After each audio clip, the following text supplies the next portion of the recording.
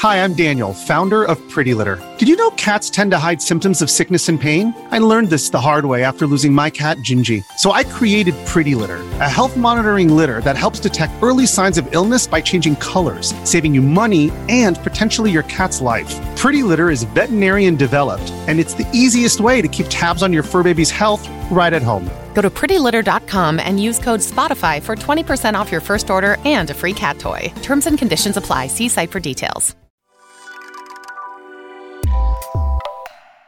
Good morning. Welcome to Axios Today. It's Thursday, May 18. I'm Nyla Boodoo. Today on the show, the challenges of caregiving. Plus, the new Zelda game is smashing records. But first, President Biden's plan to win back Latino voters. That's today's one big thing. Latinos remain the country's youngest and fastest growing demographic, and the next president will need to appeal to these voters, especially Democrats, who've been losing ground with Latinos to Republicans.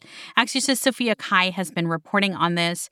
Sophia, of course, when we say the Latino vote, we're talking about a wide range of people, but generally speaking, how important is this group in 2024?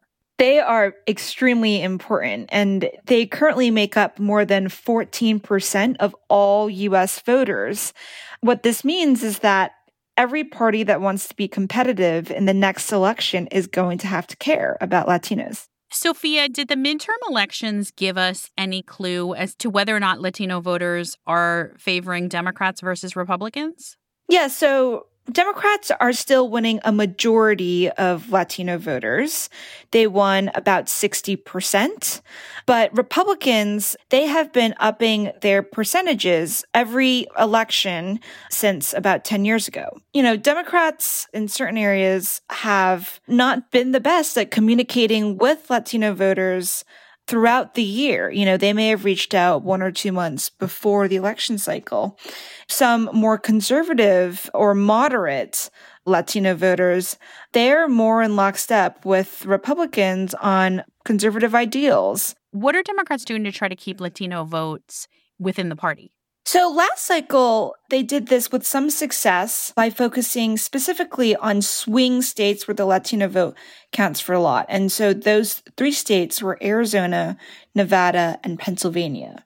And these are politically divided states where a strong Latino vote can really make the difference between a win or a loss for Democrats. They have also spent a lot of money last cycle on bilingual ads. I was told by one Democratic Party official that the DNC plans to spend 7 figures on bilingual ads in different Spanish accents. So, you know, this is an acknowledgement that the Latino community is not a monolith. The president's team also chose a prominent Latina to lead Biden's reelection campaign, Julie Chavez Rodriguez, the granddaughter of Cesar Chavez. Is this just a symbolic gesture to Latino voters, or is this significant? The number of Latinos who have served in such high positions in a presidential campaign, you can count on one hand. So her being the face of this is very significant. The Latino operatives that I've been talking to say that it's not enough to just name her. You know, they have to make sure that in every level of the campaign, in every important state, that there are staffers who represent the communities that they are trying to move. Sophia Kai is part of Axios' politics team. Thanks, Sophia. Thanks.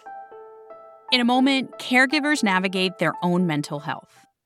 Hey, it's Ryan Reynolds, and I'm here with Keith, co-star of my upcoming film, If, only in theaters May 17th. Do you want to tell people the big news? All right, I'll do it. Sign up now and you'll get unlimited for $15 a month and 6 months of Paramount Plus Essential Plan on us. MintMobile.com/switch. Upfront payment of $45 equivalent to $15 per month. Unlimited over 40 gigabytes per month. Face lower speeds. Videos at 480p. Active Mint customers by 531.24 get 6 months of Paramount Plus Essential Plan. Auto renews after 6 months. Offer ends May 31st, 2024. Separate Paramount Plus registration required. Terms and conditions apply if rated PG. Welcome back to Axios Today. I'm Nyla Boodoo. Around 1 in 5 Americans are unpaid caregivers for loved ones with a disability or disease. In his new film, Unconditional, MSNBC and NBC News anchor Richard Louie examines his own role as a caretaker for his late father and how that experience opened his eyes to a community of fellow caregivers navigating similar situations. Sometimes we forget to stop and check our own physical and mental health. And I know it's taken a toll. Richard Louie's here with us now. So, Richard, I think when someone is caregiving, they focus on the person they're taking care of. I wanted to start by asking, when did you start thinking about the effect this was also having on you and the rest of your family? Now it's been 7 years we worked on this. I was not thinking this is going to be an introspective about my own mental and physical health and being able to talk about it as honestly as I could. And so that clip that you just played was truly the beginning of me thinking, I need to think about, am I okay? And it's okay if I'm not okay. And you and I have been friends for a long time, and we've shared our experiences caregiving for elderly relatives, especially over the past couple of years. Do you feel like there's a particular aspect of this being Asian American that you wanted to highlight? We're in API Heritage Month or ANHPI Heritage Month. We're also in Mental Health Awareness Month. And I would say that what I've learned is that there are some differences community to community, but there are more similarities. When I speak to folks who are Black and Latino, Hispanic, who are from different parts of Asia, who are indigenous, we're all doing the same thing. And we identify with what brought us to get us through it. We just don't see it because most often when we're talking about caregiving and mental health, we think we're alone, and we're not. And so for you, when did you realize that you weren't alone? I started to look at the statistics. And when I realized that we had over 50 million in the country, that we had over 5 million children, 17 and younger, that are family caregivers, no training, not being paid, and doing some of the most heroic things at home, then I knew we had a cultural gap. So what is your advice for all the caregivers who are listening to this right now?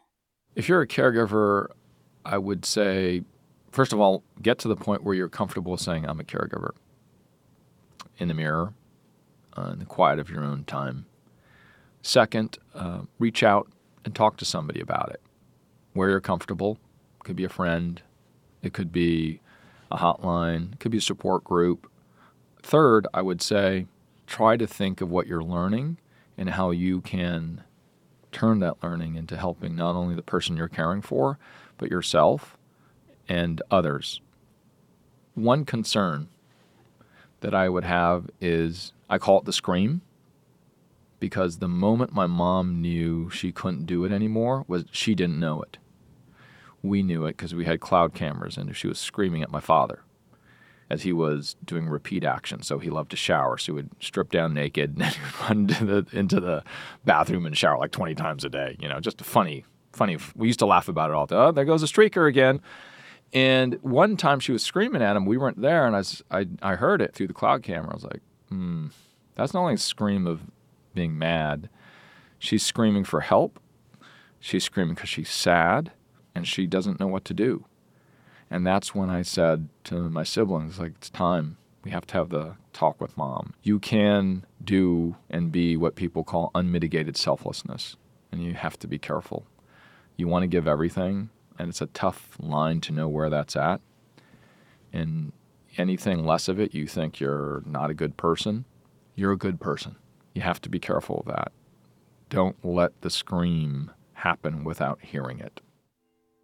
Richard Louie is the director of Unconditional, which is airing in AMC theaters right now and also on PBS stations. Richard, thank you. Thank you, Nyla. The Nintendo gaming system has another massive hit on its hands with The Legend of Zelda: Tears of the Kingdom. Axios' Stephen Totillo is here to put that into context.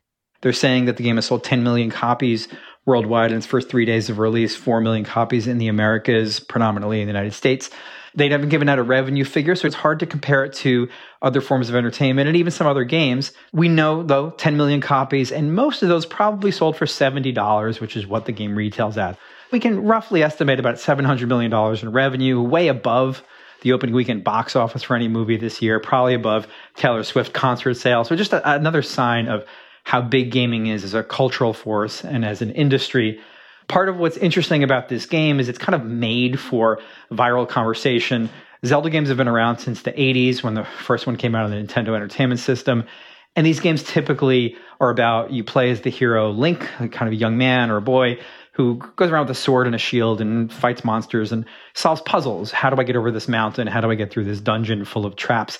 The game is all over TikTok and Instagram, Twitter, you name it. It isn't just bigger than any movie that's come out this year or any other form of entertainment. It's also maybe already the biggest game of the year. The current lead game was Hogwarts Legacy, which came out from Warner Brothers in February. It's a Harry Potter spinoff. Zelda seems like it's going to surpass that. This is one of the probably defining entertainment releases of the whole year. Just a huge hit all around. That's Axios gaming reporter Stephen Totillo.